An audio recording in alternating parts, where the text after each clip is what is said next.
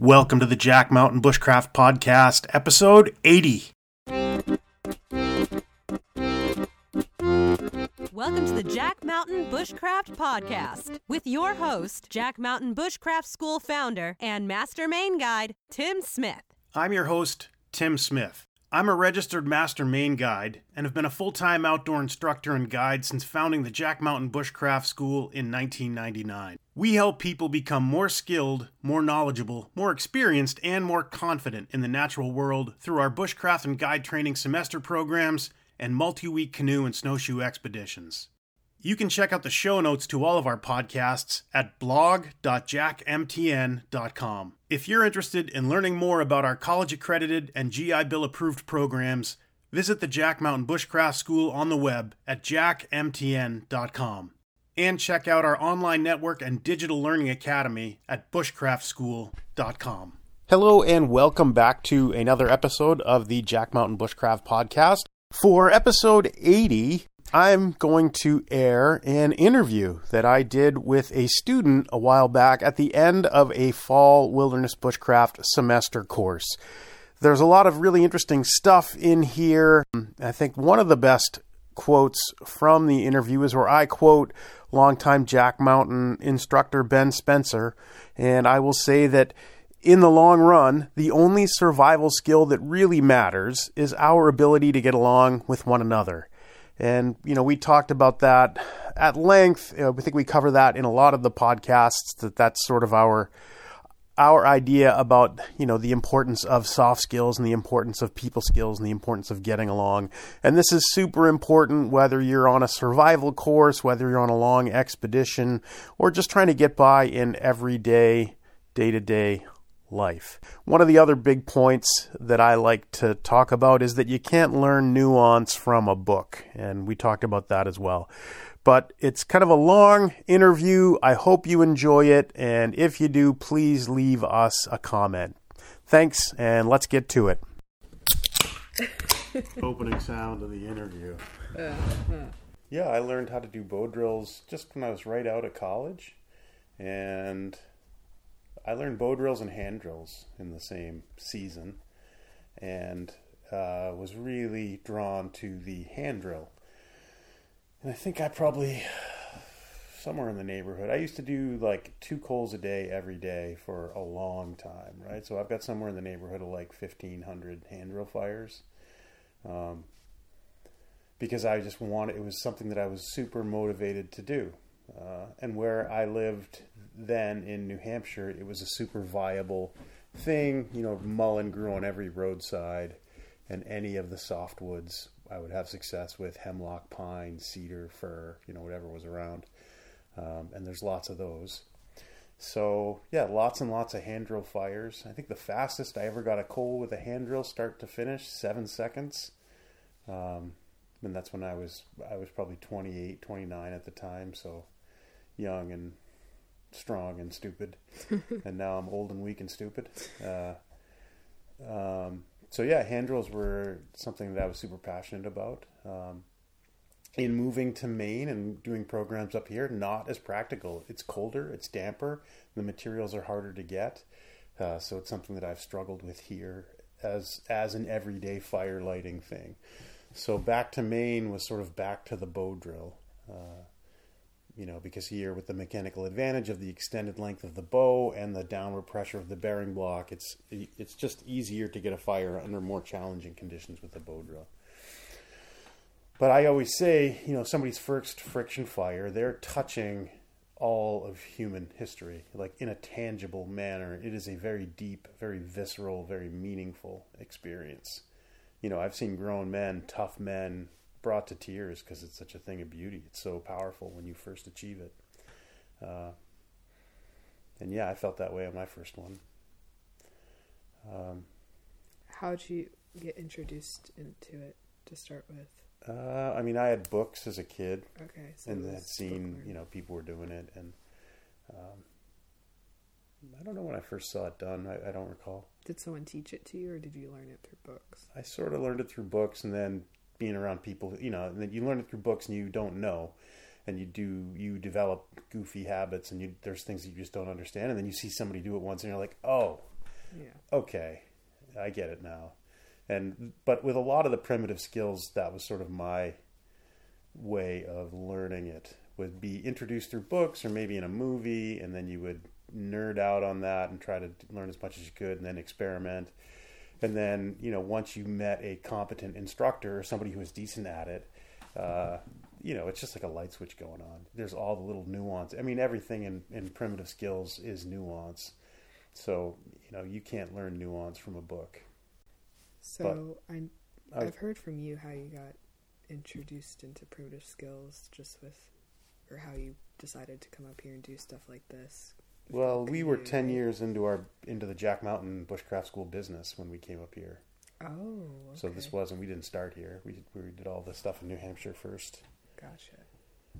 9 years. 1999, business started. We moved up here in 2008. 2007 was when we started looking for the properties. And then 2008 spring, we moved them up here, the long-term programs. But we used to run them in New Hampshire. Did you have a field school in New Hampshire? We had a little field.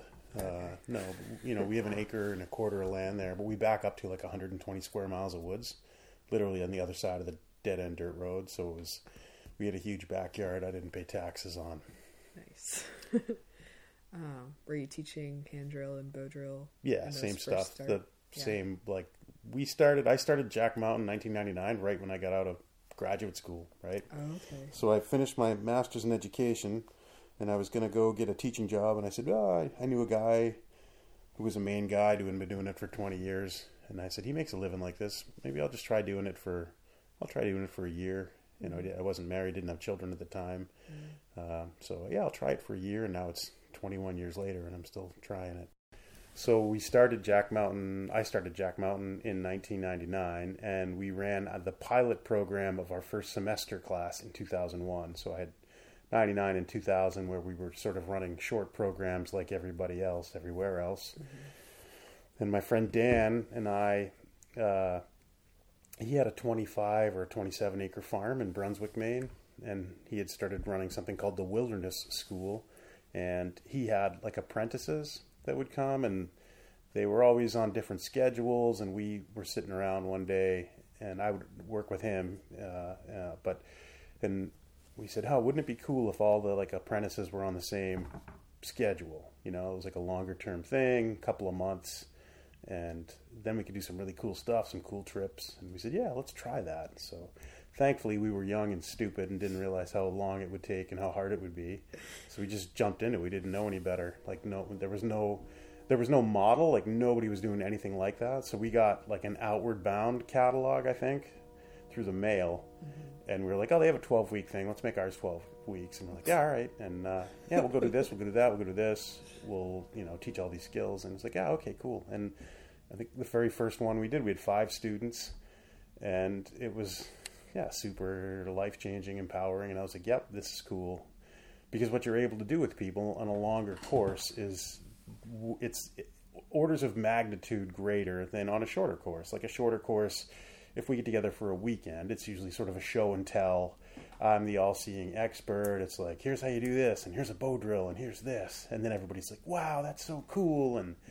But a longer-term program, it's a whole different animal where the onus is passed to the student to really master all the material, and it's not about, wow, look at how cool the instructor is. It's nothing like that. As you know now, having had this experience. Yeah. It's all about, but it's also much more challenging. If there are interpersonal conflicts, you have to deal with them. People get sick, people get homesick, people get tired, people get fatigued, people get injured. And it's all like, trying to manage all those things. To use like a juggling analogy, there's a lot of balls in the air on a long program. Mm-hmm. But yeah, so we started those 2001, 2002, and then every year since then. And do you still do? It was 12 weeks that you started with? It used to be 12 weeks. We had more infrastructure. When we did 12 weeks in New Hampshire as well. Okay. And then when we moved up here, people run out of gas faster because everything is outside, right? There's no like heated work. I mean, we had a heated workshop and stuff like that. And dang. and then, but up here, it's just, you're just outside all the time. And But I do think that the experience up here is more powerful. It's more authentic. It's more real. It's more visceral because you're actually out doing it all the time, living it. It's not like, oh, I'm a little chilled. Let's go in the workshop and light a fire on the wood stove and, carve or something. It's like, well, it's a lot harder to accomplish those things. So it's a much more authentic, I think, backcountry experience. There's just less infrastructure here. There's it's less things are done for you, so it's more authentic because you're in the woods the whole time. Yeah. Now the field school is getting, the first couple of semesters here at the field school were like pretty bare bones. Like everybody, instructors, were all living in little dome shelters that we built, and the only dry spot was under a tarp, and but that's the life that you live on the trail, so it's not that bad. It's not that big of a deal. And even a tiny little dome shelter, you chuck a wood stove in it, and all of a sudden it's 120 degrees, and it's great. It's easy, and you realize like, hey, we don't need to have cabins or fancy buildings or modern buildings. Like we can do perfectly fine with a few well-chosen pieces of gear. Axe, knife, saw, little wood stove, some way to vent the pipe through the shelter wall. Like, yeah, it's no big deal. You can live pretty comfy, pretty cush. So is your favorite way to light a fire the hand drill? Or do you have a favorite? I don't know if I have a favorite. I mean, we do so much with matches here just out of practicality that, the 5 stages of fire, the ignition, establishment, maintenance, application, extinguish. So the ignition strategies, I love the traditional bow drill, hand drill, flint and steel. If you were going to do one that you would carry with you all the time, a little magnifying glass lens, like the little flat ones that fit in a wallet, because it's so easy. Mm-hmm. But, it's hard enough to light a fire here when it's wet all the time with a match. So to require everybody else to light fires strictly with friction or percussion or things like that it's a stretch. I'd love to run, and Christopher and I have been talking about running like some advanced sort of primitive living experiments where, yes, we are not having a backup, no backups, no safety. If you don't get a bow drill fire going, you don't get a fire going. And I think that's a great motivation. And when I was getting started, we did that. I did this 30-day primitive camp out in Alaska. And if you don't get a bow drill fire going, no backups. You did a 30-day Alaska. When was 1995? So this was before Jack Mountain. Yes. So when I started teaching at Jack Mountain, I had been busy at it for about 10 years learning. Okay. So I didn't I didn't jump into being an instructor right away. You got to put in your time, sort of thing. What was that a part of the Alaska trip? I had just met some people that were super motivated to do that, and we did it. Learned some awesome lessons, some things that were unexpected. I went into that thinking it's all about the hard skills, but in any sort of remote living situation, it's all about the soft skills. It's all about the people skills. And that was the biggest challenge and the biggest learning that I derived from that experience was and again, Ben Spencer sort of coined the phrase here, one of our instructors, but in the long term, in the long run, the only survival skill that really matters is our ability to get along with one another. All the other stuff you can figure out, right? You can get better at spinning a drill. You can get better at bow drilling. You can increase your speed, power, friction. You can become more fit and do it better, faster. But if the people you're with, everybody's having everybody hates each other, life sucks. So yeah, the soft skills are everything in a expedition or a sort of long-term living experiment. That's pretty cool. I didn't know you did stuff like that. Yeah, and we hope to. I mean, that 30-day primitive living thing. That was a huge experience for me. That was if you, what would be an analogy?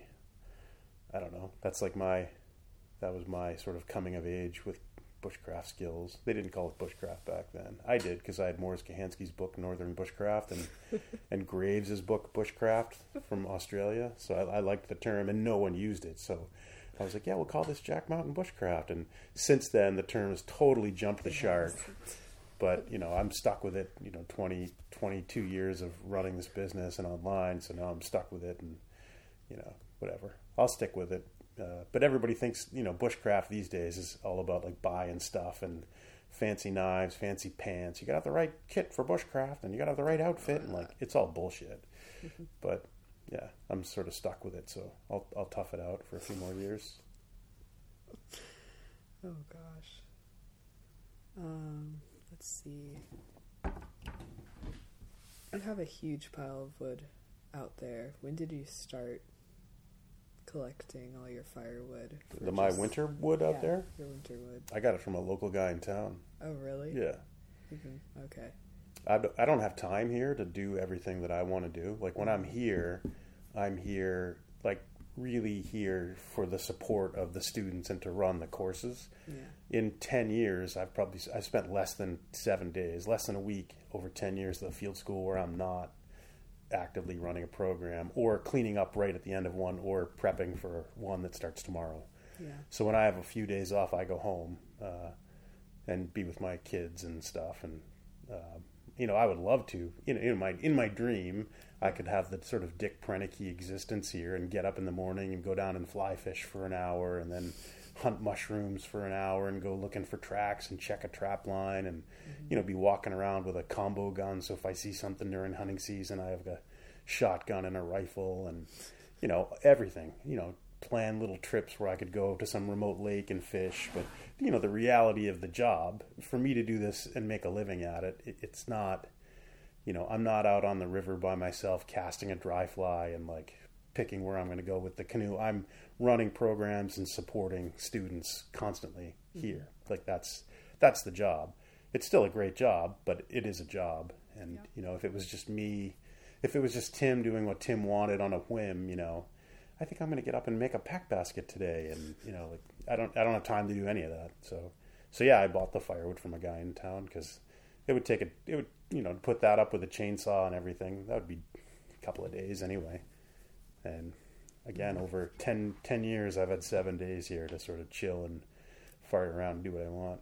I mean, not including weekends, but weekends are like decompress from the week. And because it's, as you know, having been here, it's a long day. There's a lot that goes into making this thing run.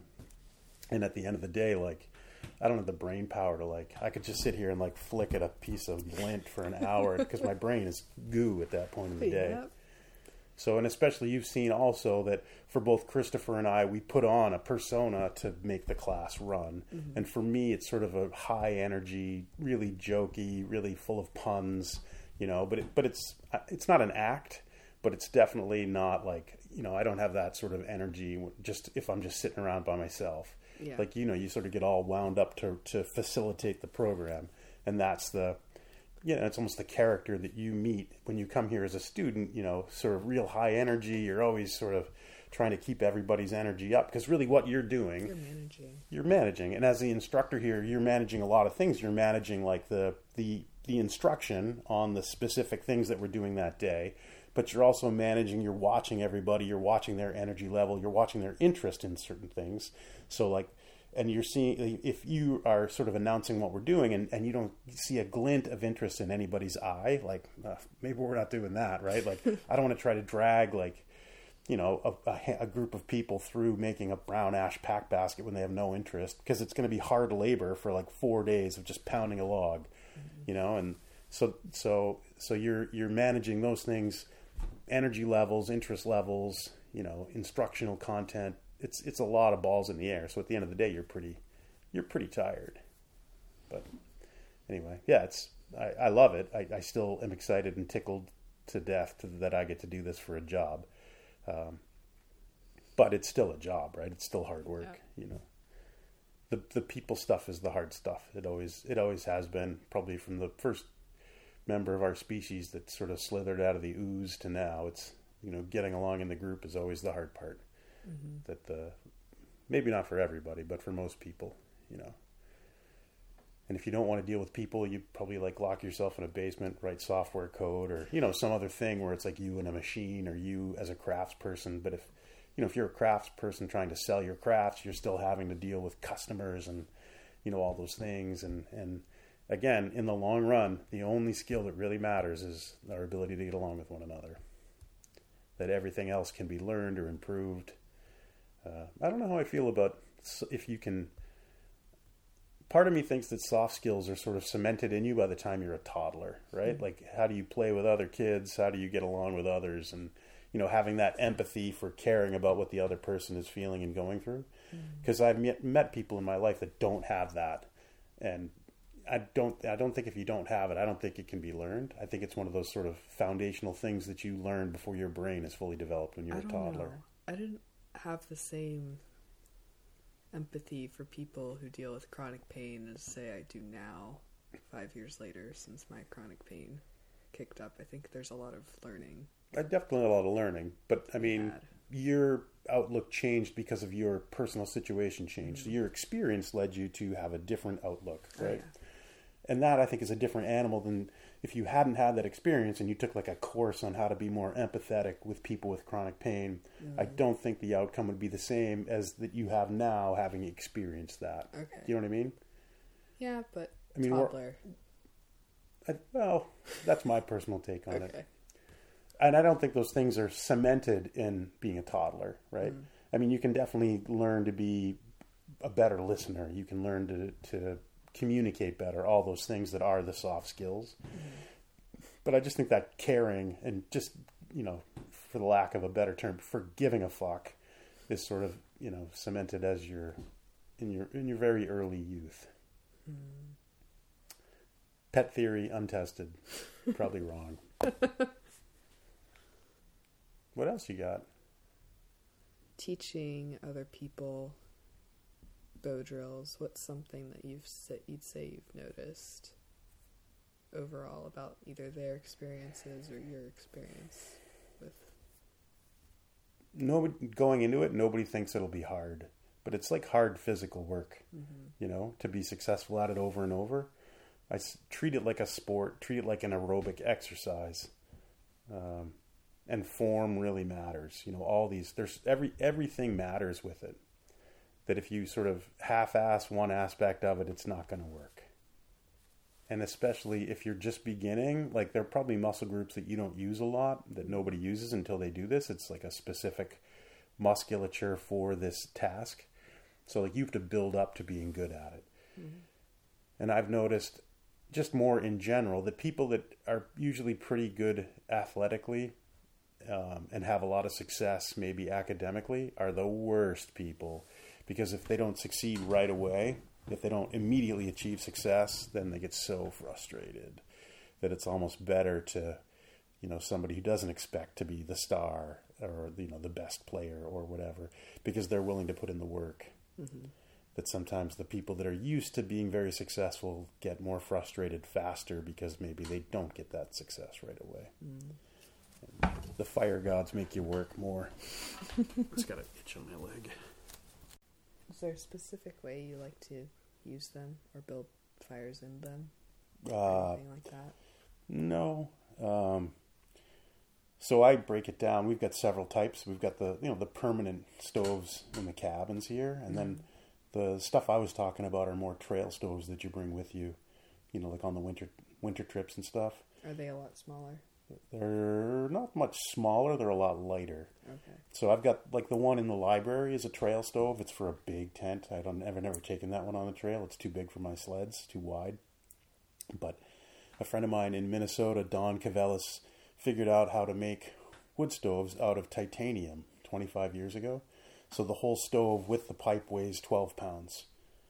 So it's super light and it doesn't corrode. I have stoves that I've used for 20 years. This is the 20th year, and they're still going because it's like 1,200 times less corrosive than stainless steel, so they don't rot out. Mm-hmm. So they're super expensive. They weren't, when he started selling them, they were like $350. So I bought 2 of them that first year, and then I guess the Chinese bought all the titanium off the world market, and then now they're like $1,000. But they, super light. They don't rot out. Easy to heat a shelter. So yeah, that's a stove is a total game changer in the cold weather. Mm-hmm. Like if you're trying to make a go of it in the woods in front of an open fire, even if you have an open fire in a shelter, you're, number 1, breathing combustion gases. Number 2, venting the combustion gases is a lot more challenging. Number 3, you're going to burn through way more fuel. Number 4, if your fuel isn't perfect, it's going to smoke more. There's just so many reasons why a stove it just makes life so much better. But the biggest is that you use between a third and a fifth of the amount of wood that you would use in an open fire to heat a similar sized place. So open fires, the only way to moderate them is by changing the fuel, adding fuel, subtracting fuel, changing the spacing of the fuel. So open fires are fuel moderated. In a stove, in a good stove, it's oxygen moderated. So you can control the size of the fire by closing down the air intake or opening it up. Whereas in an open fire, the only way you can have that sort of control is by adding more wood. And then you're just burning through wood so fast. And, if you want to get really good at swinging an axe and using a saw, go live in like a teepee with an open fire for the winter, right? Because you'll just be cutting wood 4 or 5 hours a day every day. You'll get real freaking good at it fast. I mean, you still get good at it, using a stove, but you're not having to cut as much. And the beauty of the trail stoves is because you take them down and move them, you can just bang the pipe together and all the creosote comes out, so you never have chimney fires. And but yeah, whether it's in a tent, like a canvas tent like we have, or a shelter, like the little wood stove in cold weather, it's a necessity to live well, I think. I mean, I've been in some good open fire shelters, but there's again, the world thinks it's simple, just build a shelter and put a fire in it, but there is so much physics that goes into it, and it's so much like trial and error with that specific shelter, and where's your air intake, how long, how high is the vent of the shelter from where the fire is for your thermal column and all this and all these things. And, there's just a lot that goes into it. How do you shrink that distance? How do you do all these things? And a stove just makes life easier and better. Yeah, when we were doing the open fire night, me and Nick were sharing, and he was staying warm. So I started adding wood on my side to see if it would burn up and coal up, but I realized later that I probably should have added the wood on his side so I'd get the coals to form and radiate it my way. Yeah. A bit more, because I was getting cold while he was still warm. But there's no way to learn that but by doing it, right? Yeah. Like, you could read 10 books on sleeping in front of an open fire shelter with no blanket, but going and doing it once it's worth reading 20 books. So a lot of the things that we do here are sort of organized around that principle that it doesn't matter how much you think you know before you go do it. When you go do it, you're going to really learn, and then you'll know, and you don't have to take anybody's word for it, because there's a lot of crappy information out there now sort of put forth by people who haven't done it but almost claim they have. In the sort of YouTube internet world, lots of quote unquote instructors have no field time. So who do you trust, right? And ultimately, the person you want to trust is yourself, because you've done it and you've been there. That's the special sauce, the sort of Jack Mountain big secret, is get people to do things, and then they'll have experience doing it, and then they'll know. And then you don't have to lecture at them, because all that in the end, who cares? Who cares what you're interpreting? Go do it, and then you'll know. And then you don't have to take anybody's word for it. It sounds simple, and it is simple, but I think there's a lot to that, and it's something that's not common in the modern world, is to people to physically go and do it.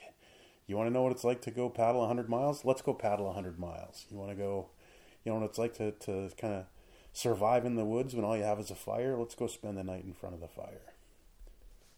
Because at the end of that experience, you've got wisdom, which is knowledge put into action that you can't get any other way. You can't get it from someone else.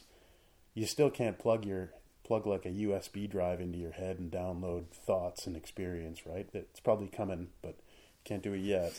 Still got to go do it. And to me, that's a benefit, not a curse. I love that, because of all the posers out there in the world now, ask them, how many nights have you spent in front of the fire? And they'll probably lie, but you can, once they start explaining it and talking about how they do it, you can see right away, you don't call them out on it, but you can sort of tell, yep, they're lying. They didn't do it. Or maybe they did it and it was the coldest it got was 70 degrees or something at night because they were somewhere horribly warm.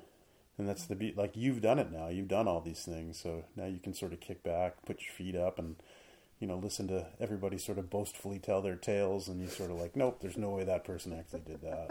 Or yeah, they probably did, bludgeoned their way through it. But that's the beauty of experience.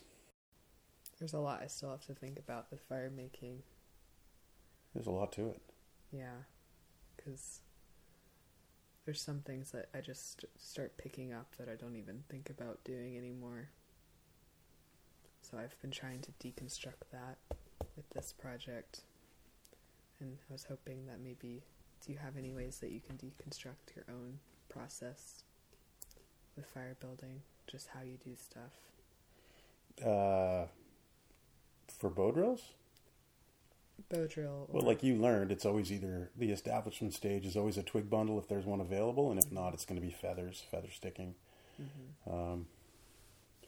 But I try to do it as fast and dirty as I can. And the biggest lesson for any fire lighting is always be 3 to 5 fires ahead. Like, I'll never wait for that rainy morning to actually go and say, oh, I need to go now collect wood to make a fire. Like, nope. If we got into camp the night before, I'd have gathered it then. So it'll be dry. Old guide trick, never wait till you need it. Always be a few ahead. And life's just easier then. I've heard that called the possum mentality, where you pick up stuff. Possum? Possum mentality, where you pick up stuff. I don't think we have possums around here. That's probably, yeah. I'm in Maine right now. Yeah. Northern Maine. You're in the county. I don't know. I mean, I'm sure there's lots of clever nicknames for it, but I think it's just planning ahead. That's why it's always good if you see like an old guy or girl who's been doing something a long time, they're a good person to go talk to. Because they've probably figured out all the ways that it doesn't work, you know? Yeah. And then they'll show you the easiest, straightest way. I'm super fortunate to have spent a lot of time with my Cree friends in northern Quebec, and like no wasted motion. First couple trips up there, my friend David was either out, he's out snowshoeing around doing stuff, and then you'd go back and there was no pretentiousness, right? You go back, he would literally strip off his outer layers, and then he'd be laying down on like a big bare rug on a bow floor in a tent near the stove, and he'd be asleep in like 30 seconds, right? There was no I'm going to try to look busy to impress these people. Like, nope, You're like full on 100% going after it, or full on 100% sleeping. There's no, why bother doing anything else, right? Just a great lesson. Is David the one who made the titanium stuff? No, that's Don Cavellis. He's a white guy from Minnesota. Great guy. David Bosom's a native Cree hunter friend of mine. I've been, over the last sort of 20 years, have been taking people up, going out on trips, and watching everything that he does, like a hawk. And I've learned so much from doing that, right? Great teacher, very short on words. So, if I was like, David, could you explain to me how to... He'd be like, no. But you'd go and you'd watch him. And a Zen master, too. I was up there 2008. We went canoeing up there. I brought a group up, and one of the guys on the trip was asking him a lot of questions about how he did things in the winter, because it wasn't winter. He says, how do you do this? And I think David answered 2, maybe 3 questions. And then he stopped and he looked at the guy and he said, the action will answer all of your questions. So he meant, if you go and do it, you'll know. And if you don't go and do it, nothing I say is going to matter anyway. So again, back to that bit about experience, right? That until you go and do it, you're not going to know. No matter what I tell you, no matter what I say. I could talk all day and all night, and you could fill 10 notebooks with shit. And you still won't know until you go and do it. So the action will answer all of your questions. And I was like, damn, Zen master too, huh, David? But by then he was already asleep. But yeah, can't stress highly enough, finding people that actually do the thing, live the lifestyle, to observe. Hugely valuable. I don't know if there's really much more I could ask you. We've wandered over a lot of stuff. I do that. It's fun to do that. Not all who wander are lost. But I'm lost as shit right now. I don't know where I am. Are we good then? Yeah, I think that should be good. And that wraps up the interview. I hope you enjoyed this episode of the Jack Mountain Bushcraft podcast and found something useful in it. I realized that the audio levels at times were kind of low, but, after you record stuff, there's not a whole lot you can do to fix that, especially when you're dealing with my low level of technical skill. So thanks for listening. Hope you have a great day.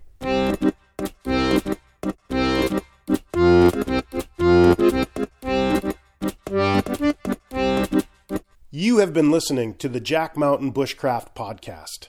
For more information on our professional wilderness guide training programs that are college accredited and GI Bill approved, visit us on the web at jackmtn.com.